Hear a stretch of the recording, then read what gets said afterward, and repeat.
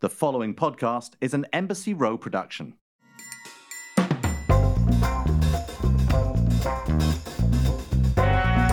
Welcome, everybody. This is Shaken and Stirred. I'm Nigel Barker in Woodstock in New York, and I'm with my greatest of friends, Tom Astor in Oxford, England. Hi, Tom. How are you, mate? Hey, Nigel. Good, thanks. I am, no change, really. We've been doing this for a while now, virtually, and it feels like, I'm desperate to jump on a plane and come and see you guys. That does seem still like it's a few months away. You must keep your weird strains of COVID to yourself over in the UK. Hang on a minute. The latest one is Brazilian. That's got nothing to do with us. I mean, one's South African and one's Brazilian. I mean, talk me through that. That's where it's coming from. No, that doesn't even make sense, to be honest with you. But anyway, I guess it can mutate anywhere. Yeah, I mean, it's boring. And anyway, England, I can tell you, when you ask me how I am, when I speak to you guys over in America and I hear that, people are shopping and going out and all that. I mean, in England at the moment, we're back in the second lockdown. We're super restricted, and we're being told that early spring, we might be allowed out of our lockdown, and the lockdown in here means that literally you're allowed to go to the shops to get food, and that's it. And if your car is in Oxford, police will stop you and say, why are you 20 miles away from your house, and slap a fine on you. I mean, it's becoming militant and crazy. But anyway. No, the opposite of here. That's complete opposite. People are driving everywhere, doing what they want. Even in places like New York State, there's no curfew, there's no restriction on where you can go and what you can do. But that's probably the reason why, alcohol itself is, certainly in the UK, I know that sales are skyrocketing because people are sort of locked in at home. Hang on. I was reading about this earlier. Sales are skyrocketing. Wait a second. Is this booze news? Yeah, because sales have rocketed in the off sales, as it were. So on sales, so booze, obviously alcohol served in restaurants, pubs, and all that kind of stuff has come to a grinding halt. There's been an exponential increase in off sales, people going home and drinking. There's been a massive increase in small, sort of little boutique distilleries and little, people making little specialist liqueurs and spirit.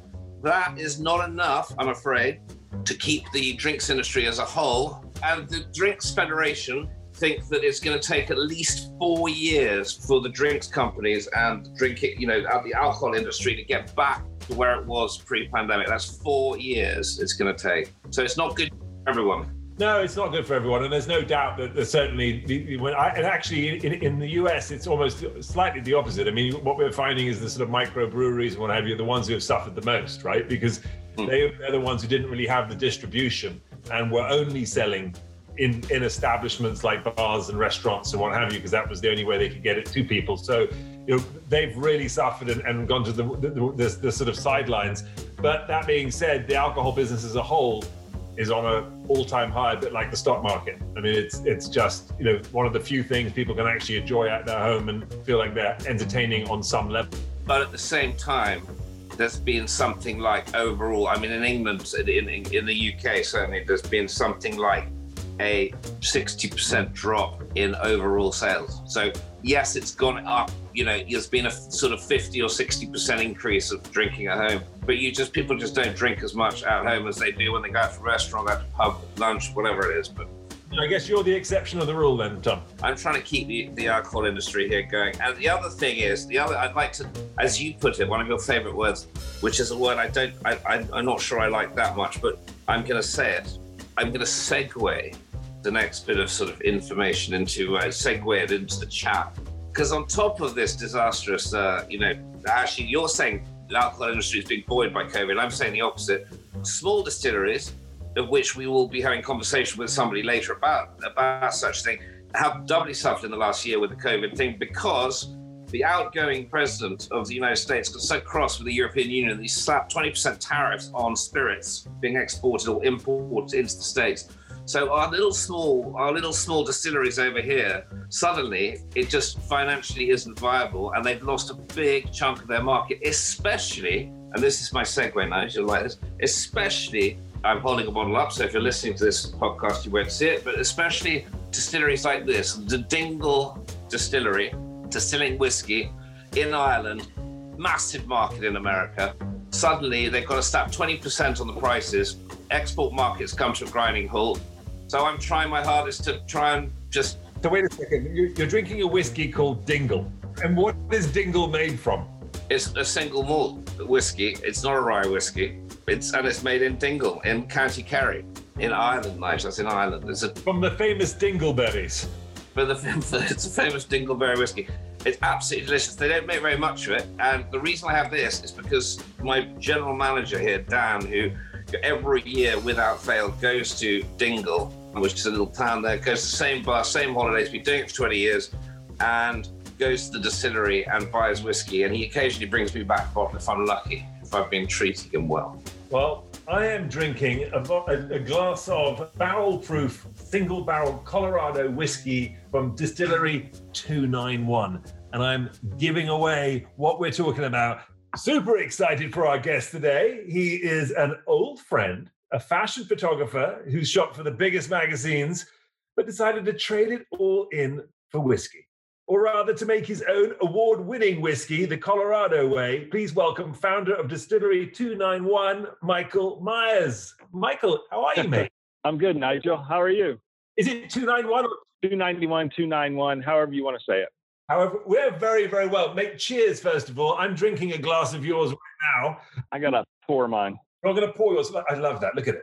Glug, glug, glug, glug, glug. What are you drinking? Which one are you drinking? I picked up the rye. Okay, so tell us, which is your best one? I've got 6 different bottles of yours here. Everything from the rye to the bourbon to the white dog. And I mean, they're all different colors. They're all different names. Fabulous bottle, by the way. But what is your best one? Cheers first. Cheers first. Yeah, Chin. Cheers. So I set out to make my Colorado whiskey, which is the rye. So 291 Colorado whiskey that you have, single barrel proof, is the whiskey I really set out to make. In the lower proof in the bottle, it's 101.7, and it says rye on it. It's a spicier whiskey. It's a big, bold, beautiful whiskey, like the state of Colorado. And I loved rye. When I started this, Thomas Handy, which is an amazing rye, was my favorite. Expensive, but my favorite. And so I kind of modeled my whiskey after that. So take us back, Michael. I've known you for several years, many years, in fact. And you know, I knew you as a fashion photographer, and you know, you were shooting for some of the biggest magazines, as I mentioned. You were photographing the Olsen twins and all kinds of cool stuff and what have you. And at what point were you like, I'm going to change this fast track life in New York City, and I'm going to move to Colorado. I'm going to grow my hair really, really long. I'm going to look like someone from like a movie 1950s, and I'm going to make whiskey. You know, what was that about? Was it a dream? You know, my real dream was being a photographer. And I'm lucky enough to be someone that had 2 dreams and lived both of them for a job. I mean, I can't call them jobs. So, you know that as being a photographer as well. But yeah, so 9/11, lived 3 blocks from World Trade Center, couldn't get back in my apartment that day. We moved to Colorado because my ex-wife's parents lived here, and I commuted for some time, and then got to a point where I was like, okay, it's either keep my career as a photographer or give up my family, or keep my family. And of course, keep my family. So I stayed in Colorado and was looking for something to do different when I was commuting. And I was on a flight back from Vanity Fair shoot and read an article about the guy, Stephen Goss, who created Sailor Jerry and Hendrick's Gin, and thought I could brand or market a whiskey. And so I went to a friend here, Mike Bristol, who makes Bristol beer, and asked him what he thought. And he's like, get your license and I'll try and help. I can brew beer, but I know nothing about distillation. And I kind of said, okay, I'll figure that out. And, you know, with a lot more between there, here I am. And actually, I'm in my space right now. We are moving this week. We've been moving all week. We have some fermentation tanks left and my original still. And all that's getting moved. Still of yours, Michael, has quite a story, doesn't it? Because isn't it made from the copper plates that you used to use for photography? It is. It's made from photogravure plates, and that is that still right there. It's a 45-gallon still. But yeah, we were in this 7,500 square foot space, and we're moving to 12,000 square feet with room for another 12,000 feet to grow. So But yeah, to back up to the photogravure plate. So that still is built out of flat copper plates that you chemically etch an image in. You ink the plate, you put a piece of paper with it, and you get an inked photograph. So it's a very thin copper plate that I cut out, took it to this company, and one of the guys and me put the metal through a roller and rolled the metal for it to curve. And then this guy, Al Novak, TIG welded it together for me. And that was my first still. And I was in 300 square feet at that time, could make 60 gallons a month. Kind of crazy. In that small space, I won 2 liquid golds from Jim Murray's Whiskey Bible. So crazy. Just that story alone is a pretty crazy story. I mean, there's a couple of crazy parts to it. First of all, okay, I want to make whiskey. That's I get it. Yeah. But just become, okay, I'm going to go make whiskey, and I'm going to go make award-winning whiskey in my own still that I'm going to make out of photographic plates. I mean, wait a second. Have you ever made whiskey before? Do you come from a long line of whiskey makers? I mean, anyone can say, I want to make wine. I find it hard enough making a loaf of bread, for God's sakes, and half the world is trying to do it. It's hard, though. How do you make award-winning whiskey out of your own still? Yeah, I had never brewed beer or made whiskey. You've got to make beer to make whiskey, but I'd never, I didn't know a lot about it, actually. I grew up in Georgia, and we raised Tennessee walking horses, and we had a farm in Tennessee that was about 7 miles from Jack Daniels, 7 miles to George Dickel, right in the middle there. And so I was around it, but I mean, I'd never even toured Jack Daniels or Dickel when I started this. But like I said, I'm from Georgia. They make it in the woods. How hard can it be, right? That was the thought. And, being a photographer, being in the darkroom, all that kind of stuff, chemical reaction, time, process, are very similar to making whiskey in a weird way. To me, it's very similar to being in the darkroom. And it's, when you're making a bourbon, it's at least 51% corn. So my bourbon's 81 or 80% corn. And that's cooking grits. I mean, it's literally, like cooking a pot of grits on the stove. It's the same thing. And so all that came together, but a lot of luck. I mean, to go from zero to winning liquid gold in Jim Murray's, with Jim Murray in a year or less than a year was crazy. Can I ask you said, when you started out, how hard can it be, right? And then you're winning medals within a year. So how hard has it been? So making the whiskey was not, it was a lot of labor, but it wasn't that hard. Different people find different work harder than others, but it was a lot of picking up buckets, just bucketing 5 gallons of mash into one thing and then bucketing it back into another, and 55 or 50 gallons at a time. The hard part is growing, getting bigger. It's cash intensive. You're putting whiskey in a barrel and it sits there for years. For us, a little less than the normal, but because we use smaller barrels, but years. And so you're sitting on cash. I mean, right now, I think I'm sitting on $4 million worth of whiskey in barrels, and that's at cost. That's not at retail. And so that's the hard part. That was the hard part. But meeting people, I always say if my first batches were bad, it would have been a tough road, trying to figure out what was wrong, how to make them taste better, all like that. I got really lucky, and literally the first batch that came off the still was amazing. And that was the White Dog, unaged. So from there, it was just, how do I bottle it? Where do I get cash to bottle it? Yes, that is amazing with White Dog and tonic.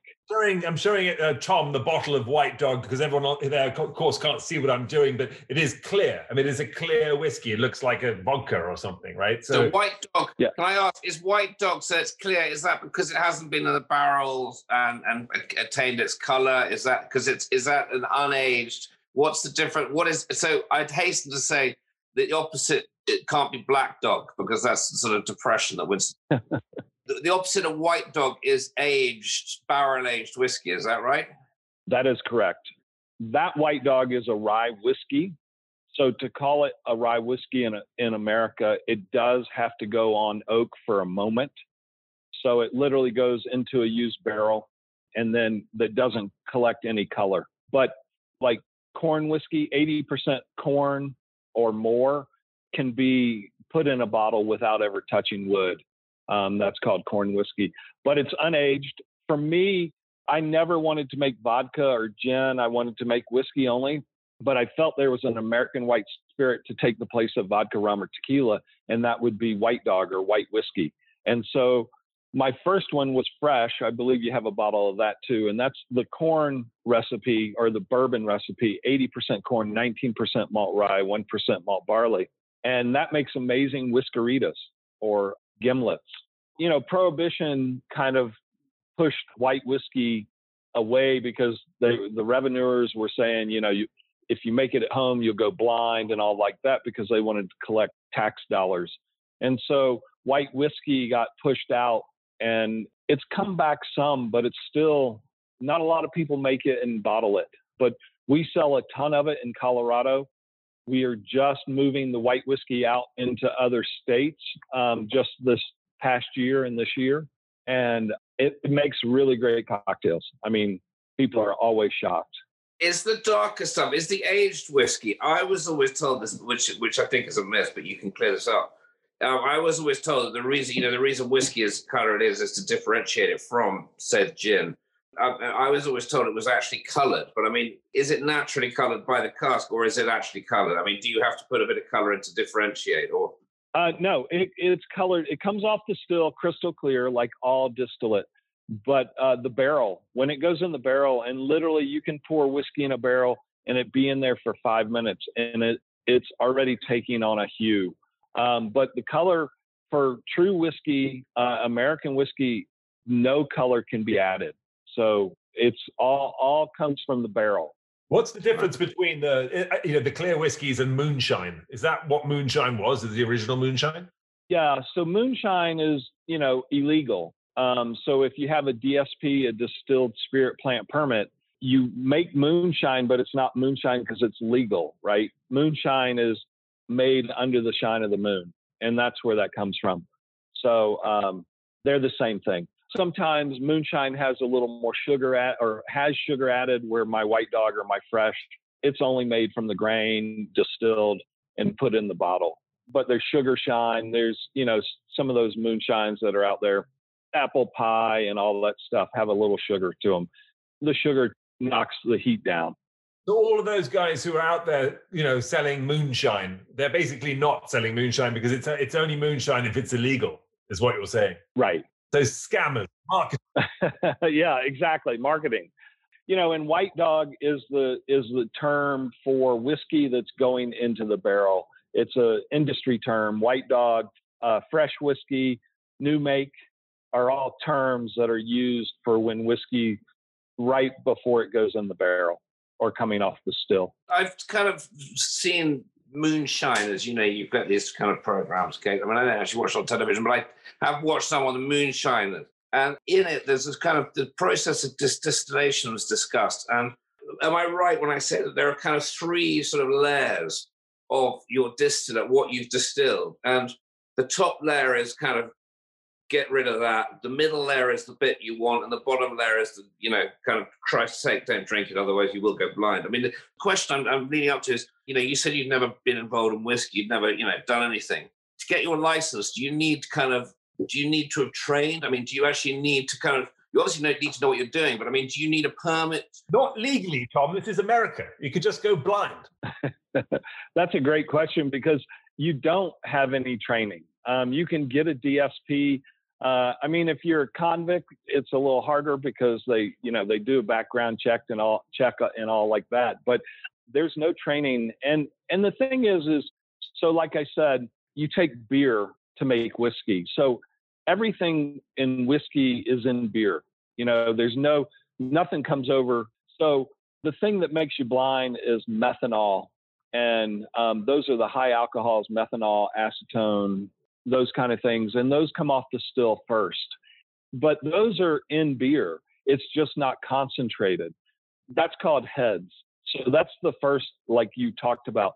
So you put the beer in the still and you bring it up to a boil or a slow boil, and the alcohol comes off first. And as it vaporizes and comes up over the column, over the swan's neck, and then it comes down and gets condensed, the first part of it are those high alcohol, ethanol, acetone, things like that. I mean, at what point do you like, okay, I'm stopping now, and I can drink this bit? So everything I read, YouTube and all like that, talked about heads cuts, and there's a lot of green apple flavor smell is in heads. So, when you make that cut, it's kind of like a percentage cut, but you can taste it. It also drops in proof around the time you want to cut to heads. So it could be coming off the still at 160 proof or so, and all of a sudden it'll be at 158. And you kind of know that you've gotten into the ethanol, the hearts of the cut, and you can get a little heads in there. You can have a little knot of heads in there and lose some ethanol.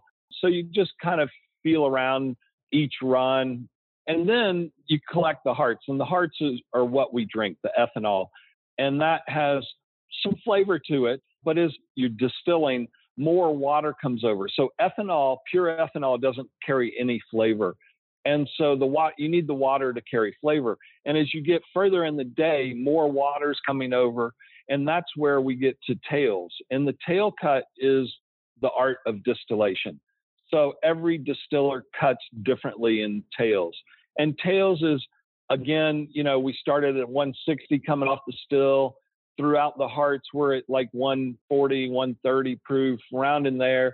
And then you get closer to 100 proof or somewhere in there, 90 or maybe 110, just depends on the distiller. But you've got a lot of water vapor coming over and a lot of flavor.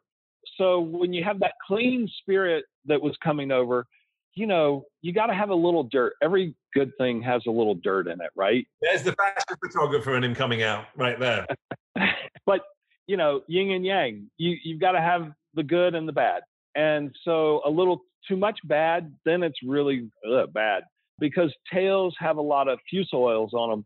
And if you drink some tails, that oil sticks to your tongue and you're just like, oh, please give me something to watch. And it won't go away. It takes a few shots to get it off your tongue. But, you've collected, say, in the big still that we use now, we collect about 100 gallons. So at a certain point, you've collected, 90 gallons of ethanol hearts, and you put 10 gallons, 10% of tails in there, and it adds character and flavor to it. Beer makers don't want their fermentation to get too hot because they start creating conagers, and conagers in beer are off flavors, bad flavors. Well, with whiskey, we like conagers because that adds character to our whiskey once it gets condensed into our ethanol. And so that's a little different. And those conagers are what are tails. So what you're basically saying here, Michael, is that you are, in fact, not a whiskey maker, but a bad beer maker. That's what really happened, wasn't it? You went to make beer, you made it badly and decided to make whiskey instead. It's brilliant. I mean, Yeah. So the funny thing about that is I went to the brewery and watched, this was Bristol Brewery 7-8 years ago, and I took it over. But I mashed in here with them one day, and everything has to be sanitary. Everything, they're putting hot water or boiling water on everything and sanitizer and, I'm like, I am not that clean. There is no way I could ever make beer with alcohol. You're making sanitizing, so. Sorry, I was going to say, joking apart, have you been able, given the fact that I imagine, and I don't know, maybe it's not the case, maybe if your sales have become sluggish during the current, we were talking about this earlier with Nigel, saying alcohol's sort of dipping because of the current situation. Have you been called on yet, or a lot of English distilleries have gone into this hand sanitizer. This is an aside, but they've literally been called on at the beginning of this pandemic to, get on with it and make some hand sanitizer. And quite a lot of people have kind of, lost their whiskey sales and have actually made it. Have you done that, or are you just kind of like, I don't know what's happening? Is it not relevant? It was relevant. Back in March, we looked at, people started making hand sanitizer, and we were making whiskey, and I calculated it out. And for us to make hand sanitizer, it just was going to be so expensive, and we weren't built like I say, I don't make vodka. So sanitizer, the best way to do it is buy GNS, grain neutral spirits, or Everclear in America, and, mix a little glycerin with it, and you can make hand sanitizer. Well, a lot of distilleries use GNS for their process. And so they had 250-gallon totes of GNS where they could turn and make hand sanitizer really quickly. We make it from scratch. Everything we make is from scratch. And so the cost would have just been astronomical. And so we just were like, okay, we're just going to make whiskey and stick to that. And if you'd been making vodka, it would have been a whole different story. But whiskey, it wasn't the issue. Exactly. What about, on a lot of your bottles, I see it says here, finished with aspen wood staves. What are they? So aspen is a wood here in Colorado or in the Rocky Mountains. Aspen trees. They're the golden leaves in the fall, really beautiful white bark. So we take pieces of aspen about this long and we toast them on a Weber grill in the back. And then we open the barrel, pop the bung on the barrel and put a couple of those in there. And they sit for about 3 weeks. And that's how we finish it. And where that came from was a little bit of marketing, because I make Colorado whiskey. I wanted aspen on the label. But when I tested it, the aspen shifted caramel notes to maple and gave a little more spice and smokiness to the whiskey. So I'm like, that's even better. How much do you credit Weber grills? Every time I'm on a podcast, I talk about them. I'm going to say, someone is talking about marketing. You had a very romantic story until all of a sudden it was like, and then I put it on the Weber grill, and I rotate it and I brown it on the Weber grill. And I'm like, no, you don't, Michael. You don't. You have a roaring fire out there, and you have some extraordinary story of how they take hours and days of slow smoking. Can I ask you something? We know the story of how you got to. Well, I just heard the story of how you got to Colorado. And after 9/11, now I was out in Colorado once in a place called Loveland, and then going up to Telluride. And when we were up in Telluride, I couldn't help. There was I was with my brother. We were on a little road trip, and he took a picture of the Coors Mountain up there, and that picture that you see on the Coors beer thing. We were just looking over and we recognized it. Suddenly we were like, "That's the Coors Mountain," So it leads me to my question: is Colorado famous for brewing? I mean, as someone from the UK, I have no idea the answer to the question. But I mean, is it somewhere? Have you got a lot of kindred spirits around you? I'm talking about brewing and distilling. I mean, is it a sort of hub, or are you quite unique in Colorado? I'm not unique in Colorado per se. Colorado has been a brewing state for a long time. With the craft brewing started 30 years ago. I mean, even a little earlier than that in California, but Colorado was quick to adapt. And then for distilling, Colorado was really quick to adapt the laws to make it where we could have DSPs in Colorado. And also they allow us to self-distribute in Colorado, which is amazing, and sell out of the tasting room and sell as many bottles as we would like out of the tasting room. So where other states have a lot of laws that don't allow those things, or you can only buy 2 bottles of a year out of the tasting room, things like that, Colorado's been very favorable to brewing and distilling. But so a lot of brewers in Colorado shifted from brewing beer to distilling. We have over 100 distilleries in Colorado. We're either number 2 or 3 in the states in distillation. That's changing. Every state's more and more distilleries are being built almost every day. It's amazing. So that's a great reason to go to Colorado with Bill, right? If you want to go make whiskey, it sounds like the lax laws, and it's the same, I guess, with medical marijuana, or actually just weed. I mean, it's all legal in Colorado, isn't it?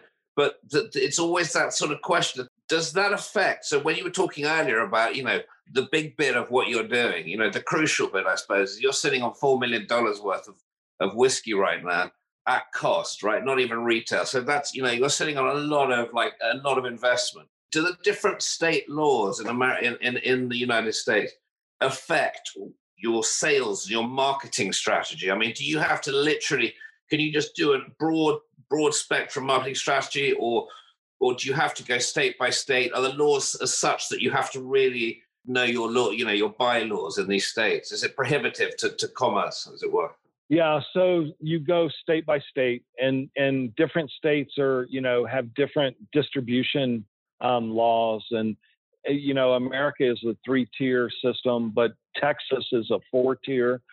So to explain that is, if you're a manufacturer and you want to sell in Texas, either making it in Texas or in Colorado, but you want to sell it in Texas, you have to find a distributor. You sell it to the distributor. The distributor sells it to a liquor store, and then bar and restaurants have to buy from the liquor store. They can't buy from the distributor. So that's 4 tiers, which is crazy.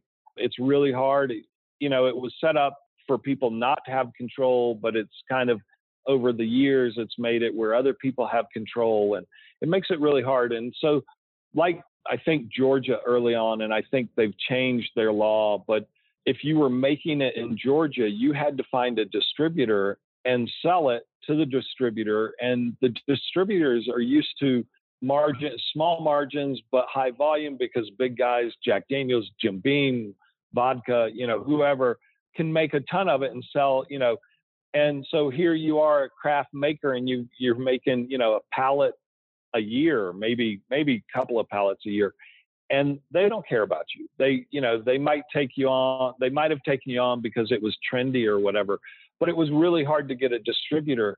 And that's where Colorado was amazing, because literally in that 300 square foot space, making 60 gallons a month, I could load up the whiskey in my truck, go down to the liquor store. I have a license. I mean, I had to pay for a license and stuff for the state, but go to the liquor store and sell them a bottle or a 6-pack or whatever, and anywhere in the state. And so that was really great for me. And I've built a distribution company with 291. We self-distribute. I've had many distributors want my whiskey in the state of Colorado. And it's like, if you can promise me you're going to sell as much as I'm selling, I'm fine with that. But right now, Colorado is my home state. It's my cash cow of being able to sell how much whiskey we're selling. It helps fund what I'm doing, and growing. And so if I gave that up and trusted a distributor, it'd be really hard. I mean, that's kind of nuts in one way. The great, if you look at the United States and the kind of, your freedom of commerce and, everything's for sale and all the rest of it. I mean, and bear in mind, I'm talking from the UK. Colorado is probably 3 times the size of the UK anyway. But I mean, for me, like if I started a little distillery or a brewery, I mean, I could go anywhere within the United Kingdom. And until quite recently, I could have gone anywhere to 28 different countries, in Europe. But the thing is, you can go to free houses, you can go to off licenses, you can sell wherever you want. I mean, is this law, because there's a difference between state law and federal laws? I mean, is the overall law on this kind of thing, are they going to change anytime soon? Or do you think that, I mean, are you kind of lobbying for change, or do you think everything's going to stay in these rather archaic, sort of crazy laws? Yeah, no, they're changing slowly, but they're changing.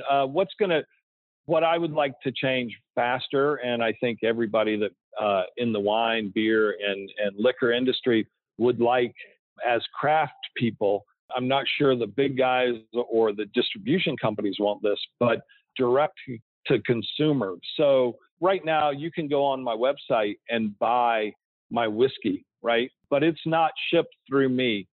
We've sold it to a distributor in different states, and then they have a third party that takes the order and ships the whiskey. What we would love is to be able to ship right out of our tasting room, like wineries did for a long time. And then it changed a little bit, and they're trying to change it back. But where, you guys walk in, you drink my whiskey, you're, live in, I'm trying to think of a state, Kansas. We're not in Kansas right now.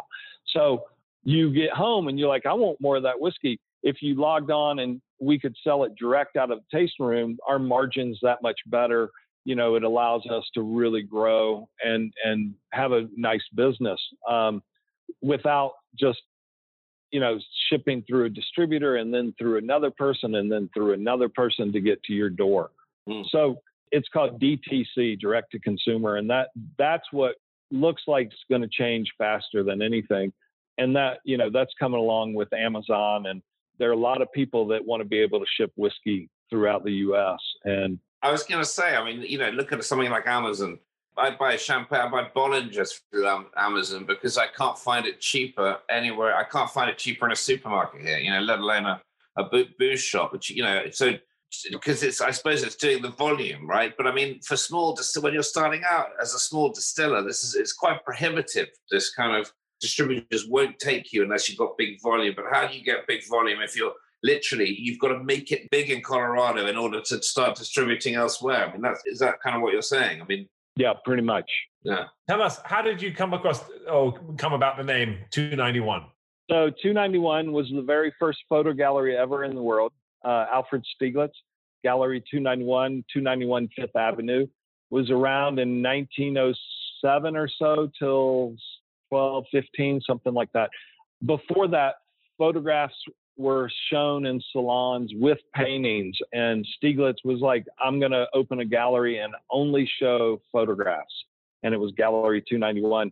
When I went to Savannah College of Art and Design for photography, freshman year, when I learned about this gallery, my dorm room was 291. And I still have the key to this day. And the process of distillation reminded me of the dark rooms. So I thought 291 would be a good name. And building the still out of photogravure plates and all like that. Do you think the person who's currently it's someone in 291 who's going to listen to this and think any minute now? Well, they tore the dorm down. Okay, we're all right. Sorry. I was there a year ago and they tore it down. I was like, oh, I would have loved to have the door off that. They had to tear it down because they couldn't find the key. Exactly. I do have a question though about your bottles and everything. I mean, I love the whole process. I know that you're really into the whole marketing process. Did the still made of the copper plates, did that affect the original flavor of what you were doing? Did it have any part in that process? And how was it to replicate that when you started to go bigger, right? So, or did that not really have anything to do with it? It was just more romantic idea? A little bit of both. The still definitely deals with the flavor. Any still, you change the shape and the flavor changes. I've learned that. And so the one thing, the column of the still, on that still is a photogravure, and I decided to reverse the etching onto the inside of it to add more surface area. As the distillate went up the column, it would catch on the more surface area and clean the whiskey more and make it better. If it didn't help, it was good for the story. So it's actually an image of the Chrysler Building is in the middle of that still, and you can look down it and see the image, the reversed etched image in the still. Amazing. Kind of crazy. I'm surprised you didn't do one with like an Empire State Building and sort of a very, the Twin Towers and various other things, so you could have flavored your whiskeys completely differently by the inside picture that's on the distillers. I have to make more of those stills because I still use that still with my big 300-gallon one as its thump keg. So I've got at least 2, if not 4 more production lines I'm building over the next year and a half. And so I will build 3 more small stills, and I'm going to use different images for that. So looking at these bottles here, and they sort of remind me of what you would see in a Western movie, literally like when someone walks in and they pop down the bottle in front of the drinker and, pull the cork out. Love that sound. and it's sort of like, I want a whiskey, and they put the whole bottle in front of you and the guy sits there and drinks out of it. What was the design idea and the weighted bottom? Is this something that you created, you designed from the ground, or was it something you found and then replicated? The bottle, I started with another bottle that was very similar. It's a round bottle. A lot of whiskeys use the bottle that I started with, and it was fine. The cork, I designed the cork. I had it made. The cage that's on it is really a champagne cage, but I wanted that. I was making high-proof whiskey. I wanted to wire that high-proof whiskey in, and that's where that cage came from. I thought it was a Western movie that inspired me when I was a really young kid. I learned that it was Little House on the Prairie, and it was A Long Hard Day or something was the name of the episode. And they were transporting nitroglycerin in a wagon, and they had wired the nitroglycerin in so it wouldn't bounce or jolt. And so I'm like, high proof whiskey, I got it wired in. That's where that came from. I must have missed that Little House on the Prairie episode when they were sort of protesters with their nitroglycerin wired in. That was a whole other episode. I'll find it and email it to you. But the bottle that I have now it's less masculine than the original. And I really like that because my whiskey is very masculine. It's big, bold. Like I said, big, bold, and beautiful, like the state of Colorado. And I wanted something that was a little more refined. You know, one of my sayings is rugged, refined, rebellious. And so I wanted a little bit more refined bottle. And so a glass company came to me and showed me this bottle. And they said, you know, you can use it. And I'm like, great. Will you sell me a pallet? And they're like, no, we'll sell you a container. And I'm like, how many bottles are in a container? And they're like, you know, and this was 7 years ago or so. And they're like 30,000 bottles. And I'm like, oh my God, I won't go through 30,000 bottles for another 4 years. And so I had to wait, and I did. And then we got to a point where we were buying about 30,000 bottles a year. And so we signed a contract and got the bottle. And I really like my bottle. Sam Elliott drinks my whiskey on the ranch, the Netflix show, The Ranch. And you can tell, you can't always see the label, but you can tell by the shape of the bottle. And then season 3, episode 3 of Ozarks, Laura Linney and her brother character drink my whiskey at their dining room table. And they never showed the label, but you can tell it's 291 because of the bottle shape. And I really love that because it really stands out that way. So.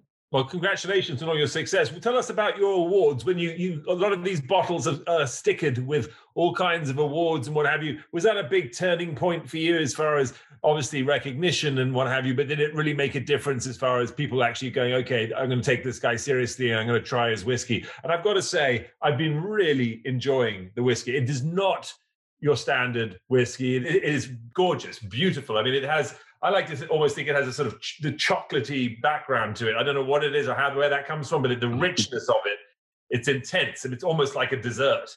Thank you. So the awards, Jim Murray's Whiskey Bible, the first one, I got barrel number 2 of my rye whiskey. I got 94 points from him. That's liquid gold. His highest score is 97.5 points.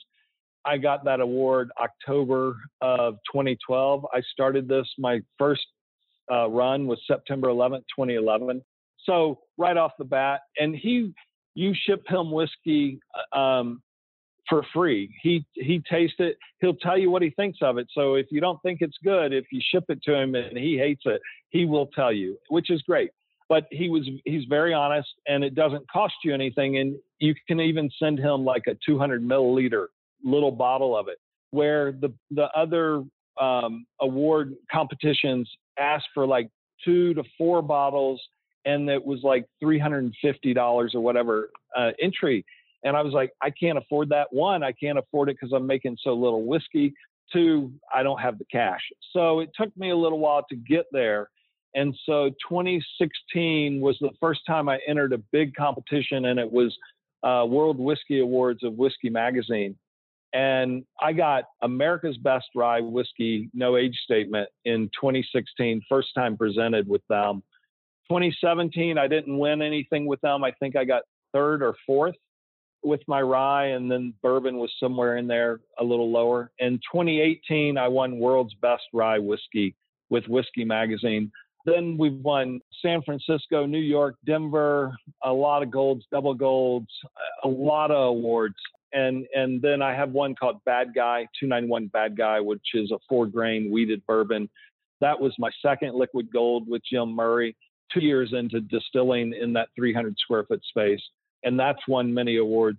The stickers are funny. Originally, people would get the bottles and they're like, oh, all these stickers. And then they taste the whiskey and they're like, okay, it holds up.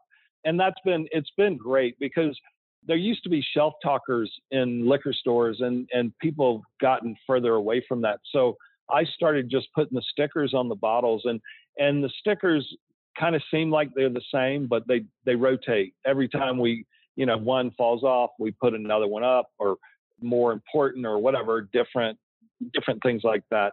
But we've made amazing awards throughout the industry, from World Whiskey Awards to SIP.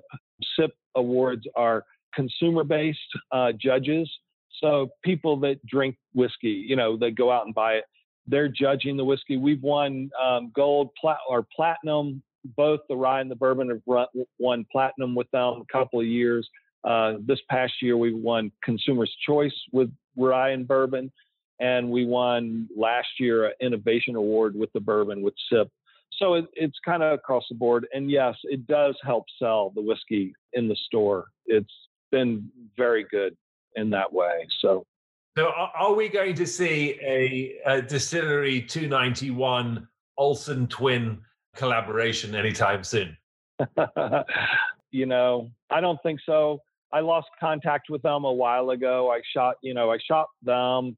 There was a question you sent me in the email from Marcus, and Marcus and I went and shot the wedding of their manager in Cabo, and there was so much tequila on that. That was way before I was making whiskey, and then I shot for their the row and all like that. But I haven't talked to them in quite a few years. So, if they reached out, sure, I would love that. They're amazing women, hardworking, super intelligent, and a lot of fun to be around. Did Nige ever shoot them? The Olsen twins. No, I have my own twins, old boy. Yeah. He went all quiet just then. I was like, this is very unusual for Nige to go so quiet. I was like, oh, maybe he hasn't had the... Oh, yeah, okay, I can see this. There's a photographer hierarchy thing going on here. That's why he's been being quiet. Anyways, that would have been my question. You forced the question. I wasn't actually going to ask it. But it's all good. You see, unlike Michael, who lost touch with his twins and... had to go off and make whiskey. I actually married mine. But anyway, we're gonna go straight on. We got one last thing, last orders, Michael. Have you got time for some last orders? Sure. But I want one. I shot your twins way before you ever met them. Oh! I'm not sure that's true. That might be a lie. You can ask. That is the truth. What was it? A test. I shot him in my apartment for a test. Oh, in his apartment too. It's still not true. Yeah, I was married. Whatever. It's not true at all. This is the reason why he had to go hide in Colorado. Ask your wife. Might deny it. What's rapid fire? What are we doing? Right, we're going to do. We got some rapid fire questions. First of all, whose twins were better? No, that's not a question. But you've got 1 second to answer, Michael. Okay, here we go. Bourbon, rye, wheat, or corn? Rye. What floats your boat and what gets your goat? What floats my boat? Making my own whiskey gets my goat. Oh, slow drivers. Slow drivers. There you go. And there goes the ex-wife right there. What are your favorite lyrics of all time? Telegraph Road by Dire Straits. Oh, okay. And that whole song is just amazing. There you go. Little Dire Straits moment. I haven't heard their name in a very long time. You're dating yourself, Michael. In the movie of your life, who would you have play you? If you were a little more white-headed and, longer hair, maybe you, Nigel. I was going to say. I don't know. I'm not available, old boy. You got to find someone, a little bit. I'm thinking, Sam Elliott. He's a dear friend. I've known Sam for 30 years, and I would love for him to play me. That would be amazing. Oh, there you go. And final, shaken or stirred? Which are you, sir? I love that question. Stirred, I love a Black Manhattan made with my 291 barrel-proof Colorado whiskey. So you stir that. A Whiskerita, you shake because it has lime or it has juice in it. If you're talking martinis, if you have bad vermouth that nobody's put in the cooler, then you need to shake it, put a little drip in and shake it. If you have good vermouth and gin, it's equal parts and you stir it. There you go. A man who knows his shaking and his stirring. It sounds like he's a bit of both. We are fond of both over here ourselves. Michael, thank you so much. It's been an education, apart from anything else. I've absolutely enjoyed thoroughly enjoyed your distillery 291. You have 6 different whiskeys in front of me. Everybody out there, go and try one. There's going to be one for you, if not an entire collection for you. Really, really delicious. Wonderful story about, obviously moving from being a fashion photographer to getting into making your own whiskey. I think that it just goes to show that you can live the dream, and you're doing it. Well done. Congratulations. And thank you so much. And we look forward to following your journey and seeing the successes of 291. And we, forget about the Olsen twins. It's really the 291 shaken and stirred that we need to see. Thank you very much, Nigel and Tom. I really enjoyed it. Nigel, it's great catching up with you. It's been way too long, and I'm super excited you got to taste my whiskey. Tom, you can find it in the UK. Maverick Drinks has some there that they sell online a little bit. Maverick. I'm lucky enough, Tom, I get sent it, but you can find yours. Well, if I get an address, I can get it to Tom. That's easy. Love to try it. I haven't tried it. We'll have a drink off. We'll have an episode where we'll do a drink off taste test. I love it. There you go. I love that. Enjoy yourself. Here's to a shaken and stirred week, and we'll see you next week. Cheers, Michael. Thank you. Cheers. See you guys. Thank you very much for listening. That is Shaken and Stirred. We will be back next week with another podcast and another fantastic guest. And stay safe. See ya.